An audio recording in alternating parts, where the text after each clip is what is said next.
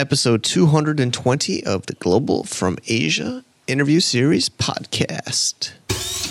Welcome to the Global from Asia podcast, where the daunting process of running an international business is broken down into straight-up, actionable advice. And now, your host, Michael Michelini. Today's podcast is brought to you by Aurelia Pay. I use them personally for sending money to my Chinese suppliers from Hong Kong. It's a cross-border payment solution between China, Hong Kong, and Southeast Asia. So when I need to make a payment to a Chinese supplier, I just hop online to place the remittance, pay to the Aurelia Pay's Hong Kong-based bank account, and Aurelia Pay will settle RMB within the same business day. So check them out online at www.aureliapay.com, AURELIAPAY.com, or check them out linked in our show notes. Thank you, everybody, for choosing to download and listen to this podcast. And I know one less listener today, Frederick. I know how you are about listening to your own voice. So he is going to be our guest and probably skipping this one. So if you are listening, you can skip it now. All right, buddy. Well, everybody, it is almost April and it's almost my birthday. I was born almost on April Fool's Day. And it's funny, I've been reading some reviews on my Amazon books, and you know, I'm pretty open out there about my stories, and somebody called me almost, well, not the exact word fool, but some people can be pretty harsh on reviews, but I got a pretty horrible review that didn't make my day today. And if you do enjoy these things, these podcasts or books on Amazon or anything else, reviews always are appreciated. I do go through and check them. Haven't seen one on Global from Asia since 2017, so if you guys haven't left a review yet, we have gotten quite a bit, but they do help supposedly with the Apple iTunes search algorithm and everything else. Also, I was recently on a show with Chris Thomas, a listener and friend of mine. He has got a new podcast called The Australian Seller, TAS, and I was there talking about the business here, starting that e-commerce gladiator series with the Paraliving team and other ventures and projects, and of course the Cross-Border Summit.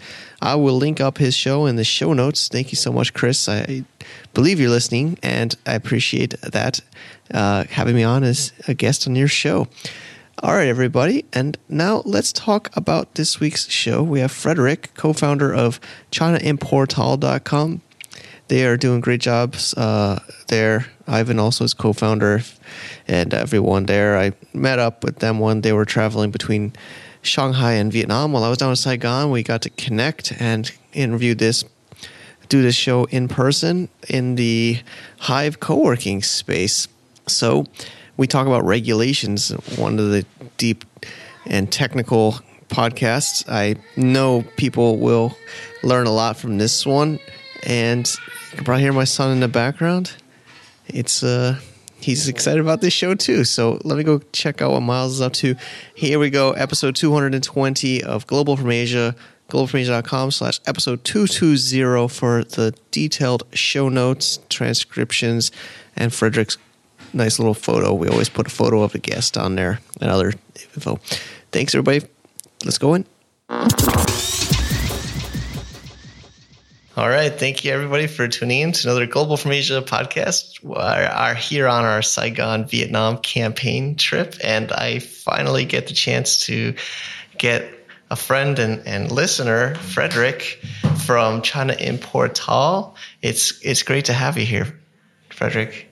Thank you, Mike. As you know, I've been a listener for about 2 years now. I think I found you on Twitter a couple of years back, like 2013. And that was the same time as me and Ivan Malocci co-founded ChinaImportal.com. Great. Thanks for that. I didn't even know how you found it. That's awesome. And today, you know, you're visiting Saigon. We met a lot in Hong Kong when you would come down for trade shows from Shanghai. Mm-hmm. How long have you been out here in Asia? I moved, I think it was in August 2009. Now I know that was in August 2009, and I moved to Shanghai. I was studying electronic engineering in Sweden, where I come from, and just wanted to try something else. So me and a friend who's also here in Saigon right now, and a business partner, Marcus, he and I decided to go and try to study Mandarin Chinese in Shanghai. We couldn't even say ni hao at the time, so that was as radical as anything we could come up with. So we moved to China, and I studied for 1 year at Fudan University, just Mandarin Chinese. And then I co-founded a website called Scandination.se, which is a sourcing company with my Chinese partner, Liu Wei. And our office and company is still based in Shanghai. I split time between Saigon and Shanghai these days, but that's still where we're based. Great. So that's exciting. Yeah, I mean, Asia is so diverse. How has your experience been so far? I mean, this is my second visit here to Saigon. Mm-hmm. How are your experiences seeing it? It's been definitely developing. We're here at the Hive co-working, where we do some Global from Asia events, and there's more and more expats or digital nomads and business owners all over the place here. It's getting pretty exciting.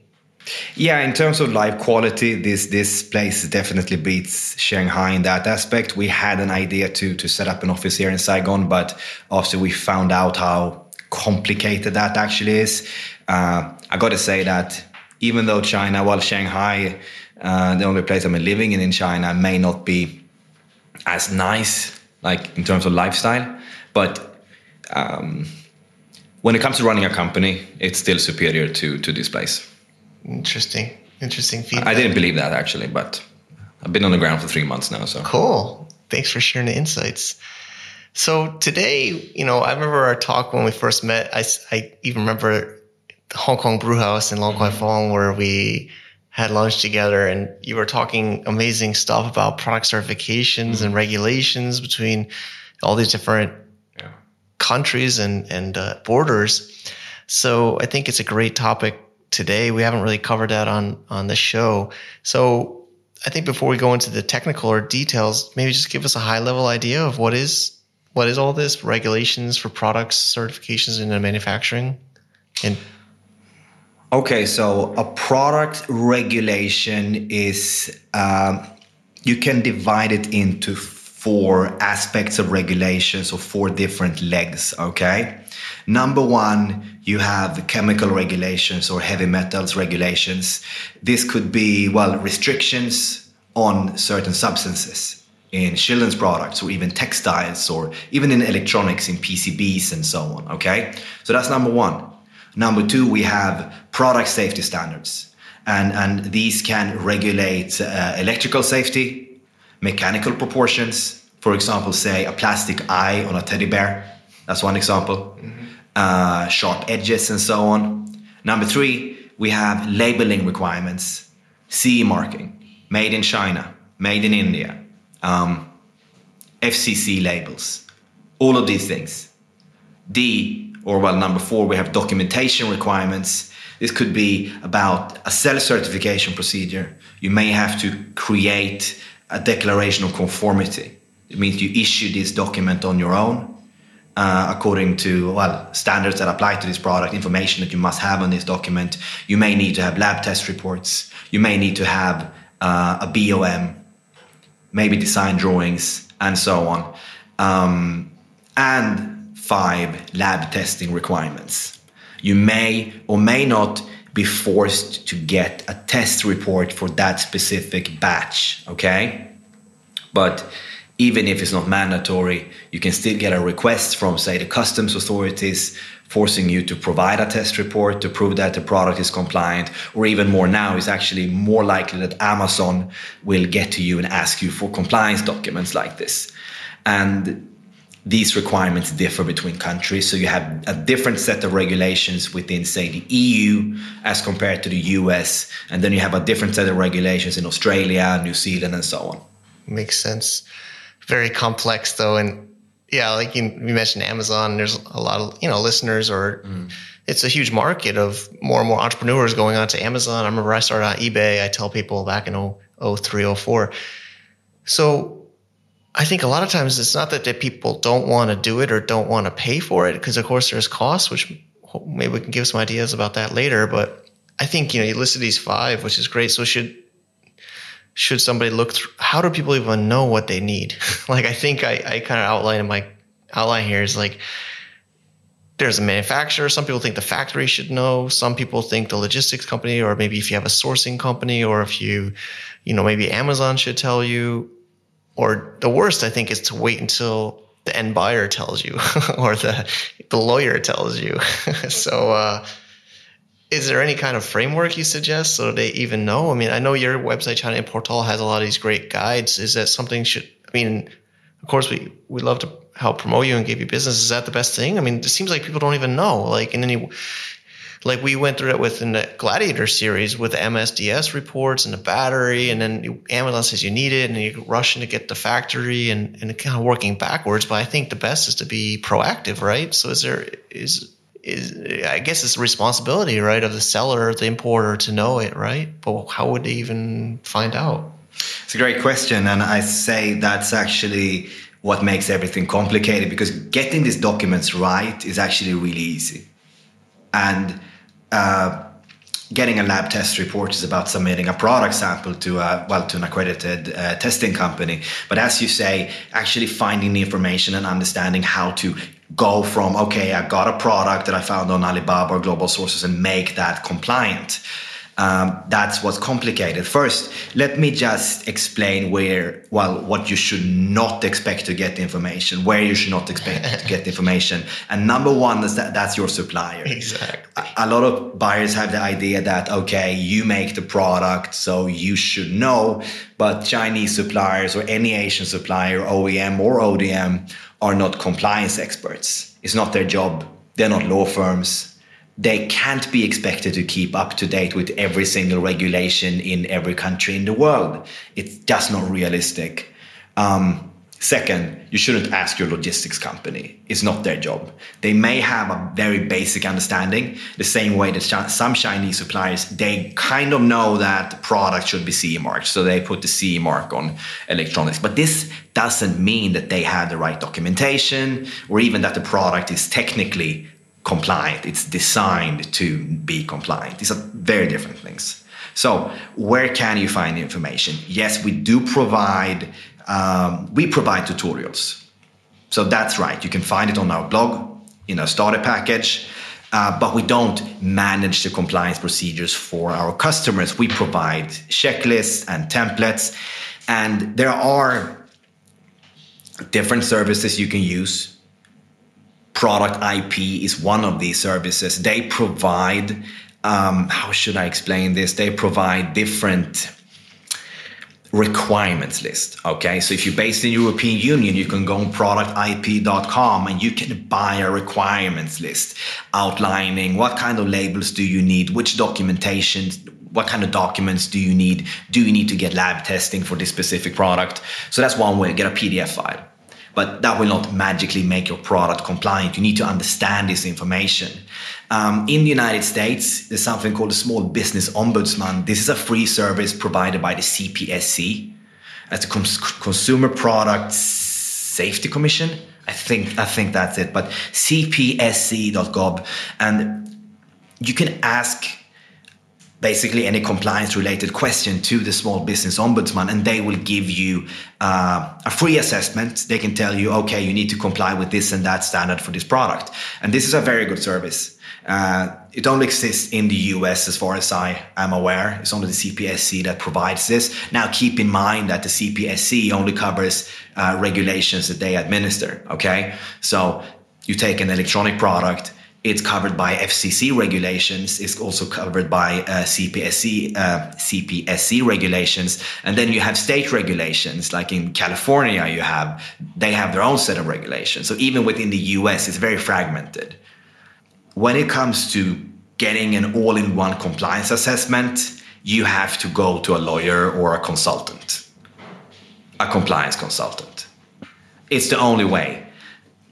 I think that this will it will evolve rapidly in the coming 2-3 years, because there's so much money in this space.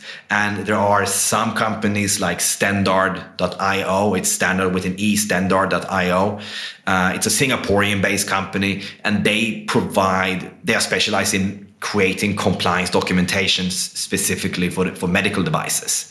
So I think we will see more and more online services. We can help you get your compliance documentation right for, say, electronics in the EU or in the US. But you won't find a website that will do everything for you for $500 and cover whatever product. That doesn't exist, because this is just too complicated.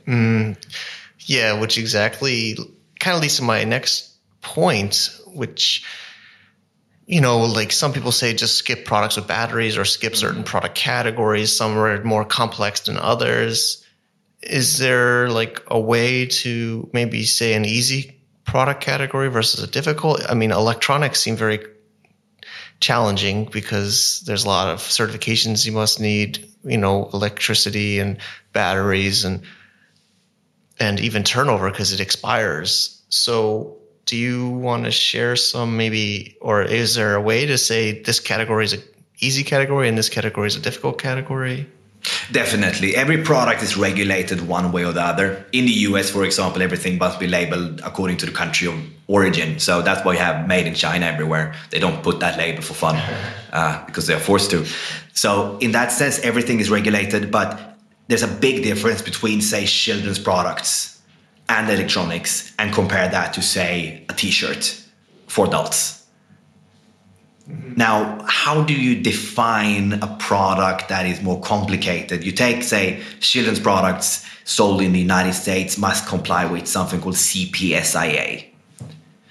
And CPSIA means that first you need to assess which ASTM standards apply to that product, which substance regulations apply to that product, where there's only one substance regulation, but which substances, okay?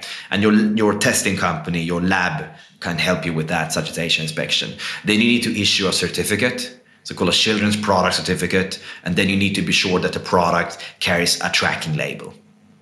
And you need to create a lab test plan, and you need to submit that product for compliance testing. So it may sound complicated, but it's a self-certification procedure. It's very straightforward. The requirements are very clear. So yes, a bit more complicated, but it's still about these are children's products. They must, of course, be regulated. We can't accept that you have importers putting anything on the market and then, you know, try to blame the supplier when something goes wrong. This is about kids. Electronics is way more complicated because the regulations, safety-wise, are not that clear. In the US, it's based on UL, Underwriter Laboratories, and ETL and so on, which are not required by law. They are not mandatory, but what if something explodes? What if you import, say, like a phone charger or a power bank and it explodes? So these are regulated because they're more risky. Now, let's take kitchen appliances, non-electrical, like kitchen, like, I don't know, a fork. It is regulated because it's a food contact material, but you can prove compliance by sending that product to a test lab. SGS or Intertech or something like that. So you don't have to issue a lot of documentation. What else? Textiles. You need to get the textiles label right. And depending on where you sell, you can decide if you want to get lab testing done or not. But a t-shirt will not strangle someone. It's not like a medical device. It's not a laser. So it's not as regulated as a laser device. True. Yeah, the children's one, I've heard some scary stories where the kid will eat the battery and then have to go get his stomach pumped. And especially as a fairly new father, of course, obviously you get, especially the parents, you know, want to make somebody pay for that. And unfortunately, the factories aren't the ones that get in trouble. It's the importer, right? The importer of record is the one that's really the most liable if there's a product liability problem. Yeah, that's how it works. The importer is even defined as the manufacturer. I don't think that the CPSC would even consider to bother going after a foreign supplier. And with foreign, I mean anything outside of the US or anything outside of the EU if you're based in Europe. They will go after the importer. They always go after the importer. That's just how it works, because you need to have a liable party. Yeah. Where basically there's somebody that's in charge of, they have a tax ID, EIN or social security number, somebody, that's why I don't think I talk about too much on the show, but I'm in China as an American and I work with Chinese people, and I've had lawyer letters and stuff, even if I'm not directly involved, because they're just looking for anybody with a U.S. Connection to connect to the business. I'm more talking about fake products online, and they'll Google names and find my blogs and email me about these people, usually Chinese people, and it's part of being a blogger maybe. But so yeah, I definitely think electronics and baby products, maybe some clothing, seem more challenging. But of course, that maybe keeps other competitors out of the market, right? So I think as a listener, you shouldn't just go for the quote unquote easy product just because of this. I think if you do something challenging, that it keeps you as a little bit of an advantage too. And now here's this one. I remember a really deep conversation, which could maybe be a post by itself. American versus like European regulations and certifications, like you were just saying. It's so complex, and I think Europe I don't want to say it, is more strict, I feel, than America generally. I don't know if I'm wrong or not, but I feel like they're, or at least more proactive about regulations, and even with the internet, and like you get those pop-ups about your cookies on your computer and things like that. So do you want to give us some kind of understanding of, these differences of Europe and the US and these importing of products? This is a very interesting topic, Mike. Yeah, exactly. So this comes down to history, and in the EU, it's more top-down. The EU has very clear regulations implemented, or directives. So say that I want to import electronics and sell them in the EU, it's fairly easy for me to make an assessment. It's very clear what I have to comply with. I know which documentations I need. I know which standards I need to get it tested for, and so on. And EU directives are also the most well known in other countries, including in China. So if I'm sourcing, say, LED light bulbs, I can go to a supplier and say, okay, I want this one to comply with the low voltage directive, or RoHS, for example, RoHS. So they are well-known, established, and you have to comply with these directives to import products to the EU. The United States is it's more up to you. That's how it works. There is no corresponding regulation in the US that compares to these EU directives, at least not for electronics. So it's kind of up to you as an importer to assess, okay, how do I have to make this product safe? Because end of the day, if that charger blows up and a house burns down, or even worse, if someone dies and you are the importer record in the United States, the lawsuit you will face will bring you out on the street. Like, this is serious. This is seriously scary things. Really, and if it really goes down to that situation, I think I'd rather be in Europe compared to the US, because it's you don't want to face those lawyers. You don't want to face an army of lawyers. Yeah. So in that sense, yes, you do have more freedom in the US. The outcome is the same, and it can actually be more complex to, at least for small businesses. If you're big, if you're Apple, this is a non-issue. It's even better in that case, because then you can say, okay, I want to comply this way. And you don't have to comply with the more maybe straightforward, but also more rigid European regulations. But as a small importer, it can be very hard to even assess, okay, how do I make this product safe now? True. So I understand it sounds a bit vague, abstract, but the EU is more, state top down, comply with this or don't import. In the US, it's up to you to make this product safe. But if something goes wrong, that will be on you. Yeah, and we'll have Danny on the show too, which you connected us to, and we're doing some business with. He's manufacturing here in Vietnam, and he asked us for product liability insurance in the U.S. And we should have done that already, but in our own in the FBA business we're looking into that, because that's also not, I believe, required. I'm afraid to be quoted on that, but that's the tricky part about the U.S. Like, I think to summarize what you say is, it's like you can do something or not do something, but yeah, if something goes wrong, you're still the one that's getting nailed as the importer and the brand owner, or the quote unquote manufacturer, as far as the US is concerned. So they can let you can slip in these products and maybe skip some steps or cut some corners and save some money up front, but it's definitely scary. I think I've talked about some of my other stories of quality problems in the past, and in the U.S. and it's really scary, because I think it's really the legal system or the lawyers that they get commission on how much they can get out of you, and everybody wants to nail you. So you don't want to be a target for sure. So it's just better safe than sorry. And I know that's easy to say, as here sitting doing a podcast interview, but it's better to do your homework up front than later. And of course, you'll spend money, maybe extra money or time, but we always recommend to do that.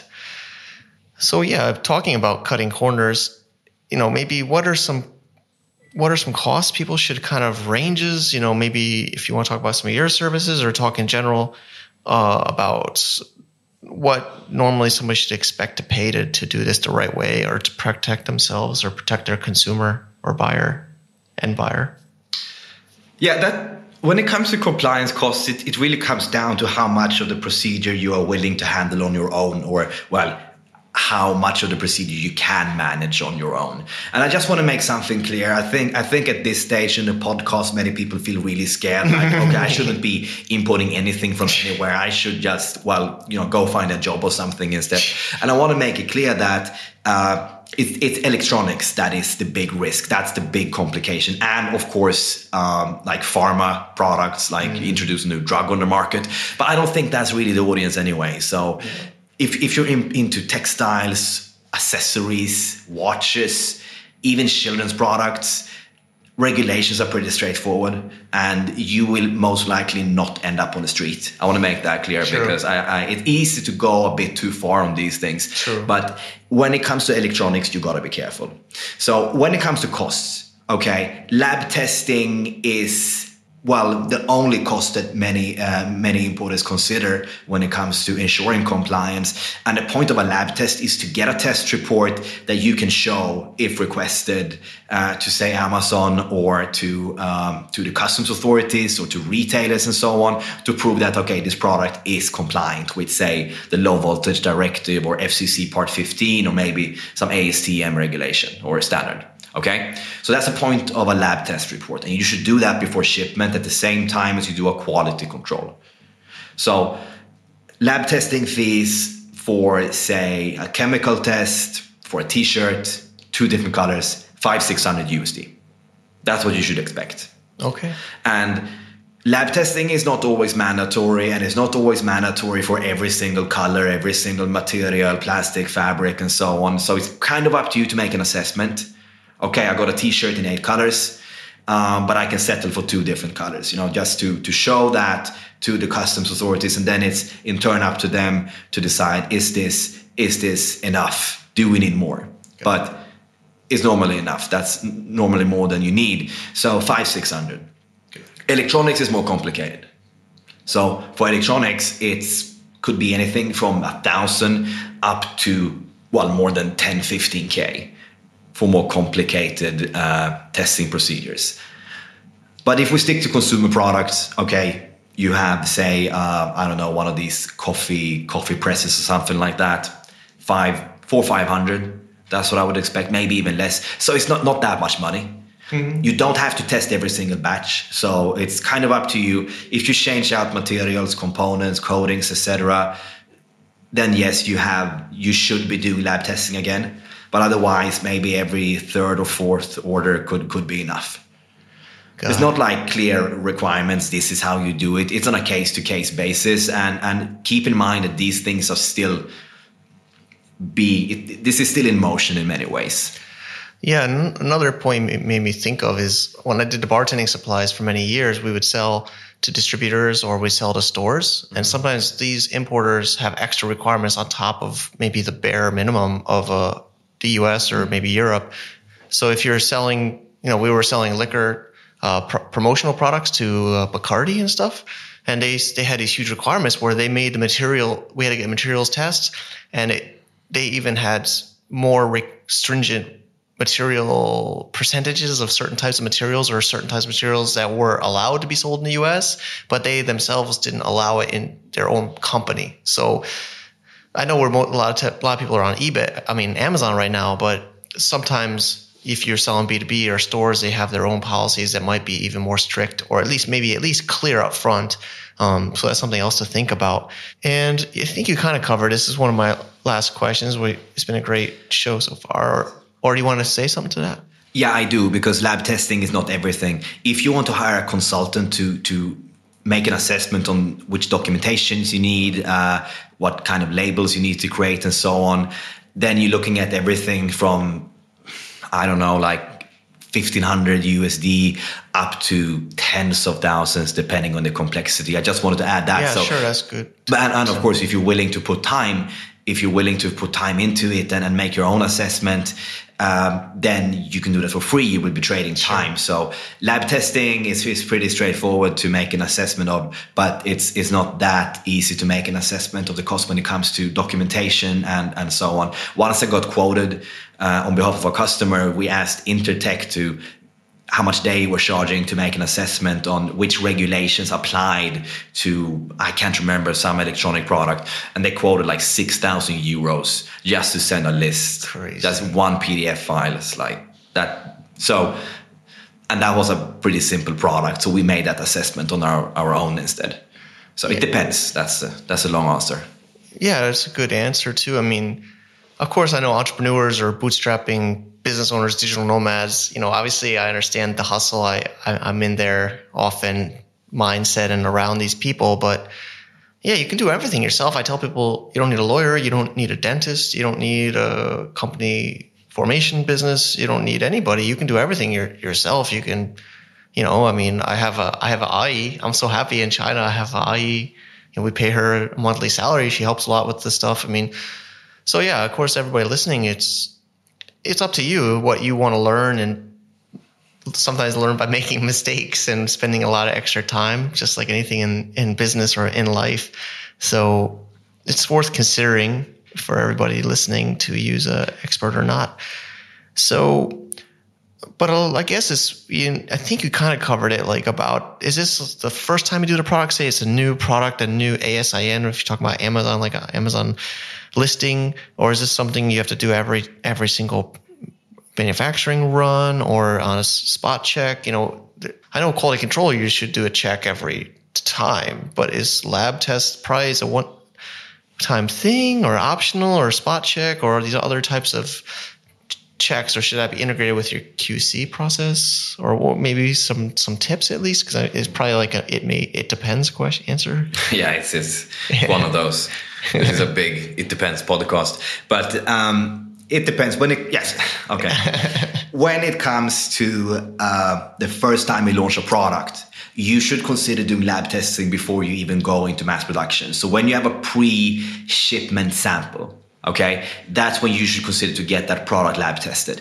And for t-shirts, that may not be so important, but if it is an electronic product or a children's product, which basically leads you in a scenario where if the product fails lab testing, you lose that entire order. Then that's game over. Mm. So while for a t-shirt, it's very unlikely, it is quite unlikely at least, that it will fail lab testing. Mm-hmm.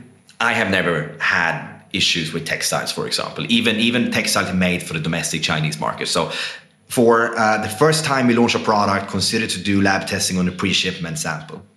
Then you should also do batch lab testing on the first production run. And that should be a sample collected from that specific batch.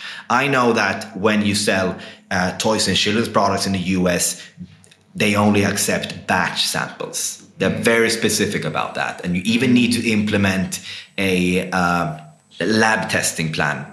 That's not a specific term, but something like that. You need to have a plan in order that you must show to the authorities or anyone requesting it to prove that, okay, we will do retesting if we change out the fabrics, the plastic materials, and so on, or every, say, second or third order or something like that. So they see that you don't go into infinity and rely on that one lab test that will quickly become dated. Makes sense. I think that's I know there's always the it depends in well, this show or anything in life or business, but thanks for that perspective. So we're getting towards the end, and it seems like we're filling up the time here in the Hive, which is great. It's been a great recording. So let's talk about China Import All. You came in China 2009. And I remember we talked about your Swedish business, and then you started this about the same time Global from Asia started. Do you want to share a little bit about what you are working on with the China Import All business and maybe how listeners could benefit from it? Yeah, we provide free tutorials, document templates, and other material that you need to go step by step through the procedure.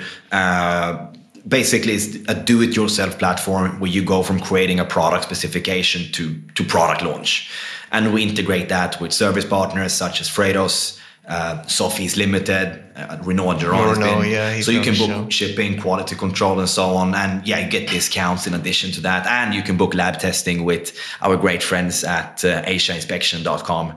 And you get directly to Rahul Chawla, which is the account manager, very, very intelligent man, and he will take good care of you. Yep. So that's what we do. And we have a free version. So you can just go to chinaimportal.com, sign up for the free version. Cool. And if you like what you see, you can upgrade, but I'm not going to force you. Yeah, it's good style. Let people do it themselves or have value add. So thanks so much, Fredrik. I'm so happy we got to catch up here in Vietnam, and while I'm down here, and appreciate you listening to the show and making intros to future guests and partners, suppliers we're working with. So of course, ChinaImportAll.com. Is there other ways or we'll definitely link up anything on the show notes as always. LinkedIn. Okay. That's, I think, apart from the website, I think LinkedIn is the best way to get in touch with me. Thanks so much again. Thank you, Mike.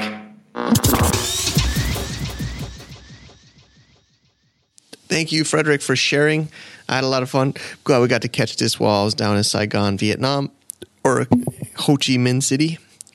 There's a lot of cool stuff happening there. Next week, we got another Vietnam topic, or another interview I did while I was in Vietnam about manufacturing down in Vietnam with the supplier we're working with that actually Fredrik introduced us to. So I will leave you on the hook. I'll leave you on edge of your seat, edge of your headphones for that one. And I'm going to get back to working hard on promoting Cross Border Summit. It is less than a month away now, and our third annual, and it's always a big focus of what we do here. And I know a lot of you can't make it out to China. I understand. Actually, I've been just issuing visa letters, invitation letters. It's such a hassle. So I do understand, but we do have an online ticket that we get the majority of the content there, and you get access to the different groups, WeChat groups and everything else. So it is also appreciated, and it supports this show. crossbordersummit.com/2018. And Fredrik's given me some other tips about monetizing the traffic and the audience, because he does believe this podcast is very valuable and we should be, I don't know what the right word is, but taking more value back from it, because I hope you guys are getting good value. I'm a little bit exhausted. I do these on Friday afternoons. I should take a little day off. I'm going to probably watch a movie with the family, to be honest, after this. We're getting a dinner and a movie. Life, it's the simple things in life, right? It's the simple things in life that we all enjoy. So thank you, everybody, for listening all the way to the end. I always wonder if you guys finish that interview and hit skip. There's no analytics to see how far in the show. I wonder if I could just keep rambling, and if you're still going to listen, maybe you're in a car. Maybe I can say something crazy right now. But thanks again for listening. Maybe we can put some music on here. I got to figure out how people put music. Is there a royalty or what? Or it's probably royalty-free music. But that's about it. globalfromasia.com/episode 220.